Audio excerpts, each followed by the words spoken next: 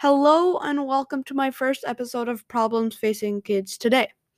So why don't we get started and dive right in? Today is about kids' life on social media, the good and the bad, but hopefully not too bad.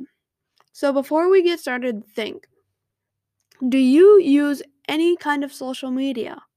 If so, is your life affected by it? Alright, so first we are going to talk about school.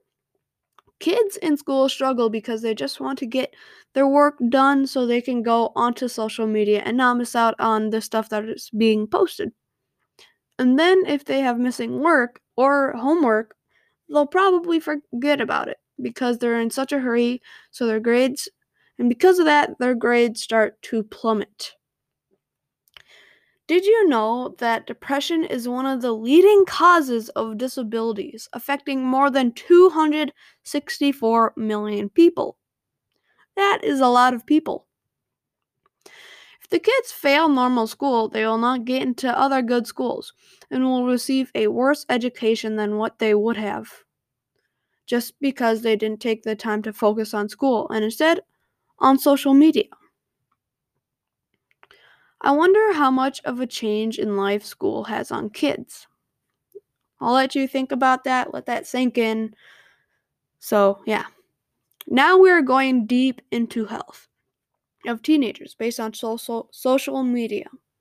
Part of social media is that people can see and comment on the kids, and some of those comments can hurt the creator and lead to bad stuff like thinking that they don't fit in and they need to change their personality or even themselves. Or even the bad part, suicidal thoughts. A University of Glasgow study shows that kids who use social media are more likely to fall asleep and wake up in the middle of the night, which is bad because that is when teenagers grow. And we need them to grow. Kids also lose some confidential information because they might need to put information into the site or the platform to get in. And they might not know what they are going into. Wow, you just heard a lot of information, but here's my question. Who is trying to help these kids? Well, it looks like quite a bit actually. So, okay, now enough with the bad and in with the good. The social media platforms LinkedIn or Handshake are making a solution to teenager mental health. They created a social media site that lets kids do what they want and have a professional person look at them.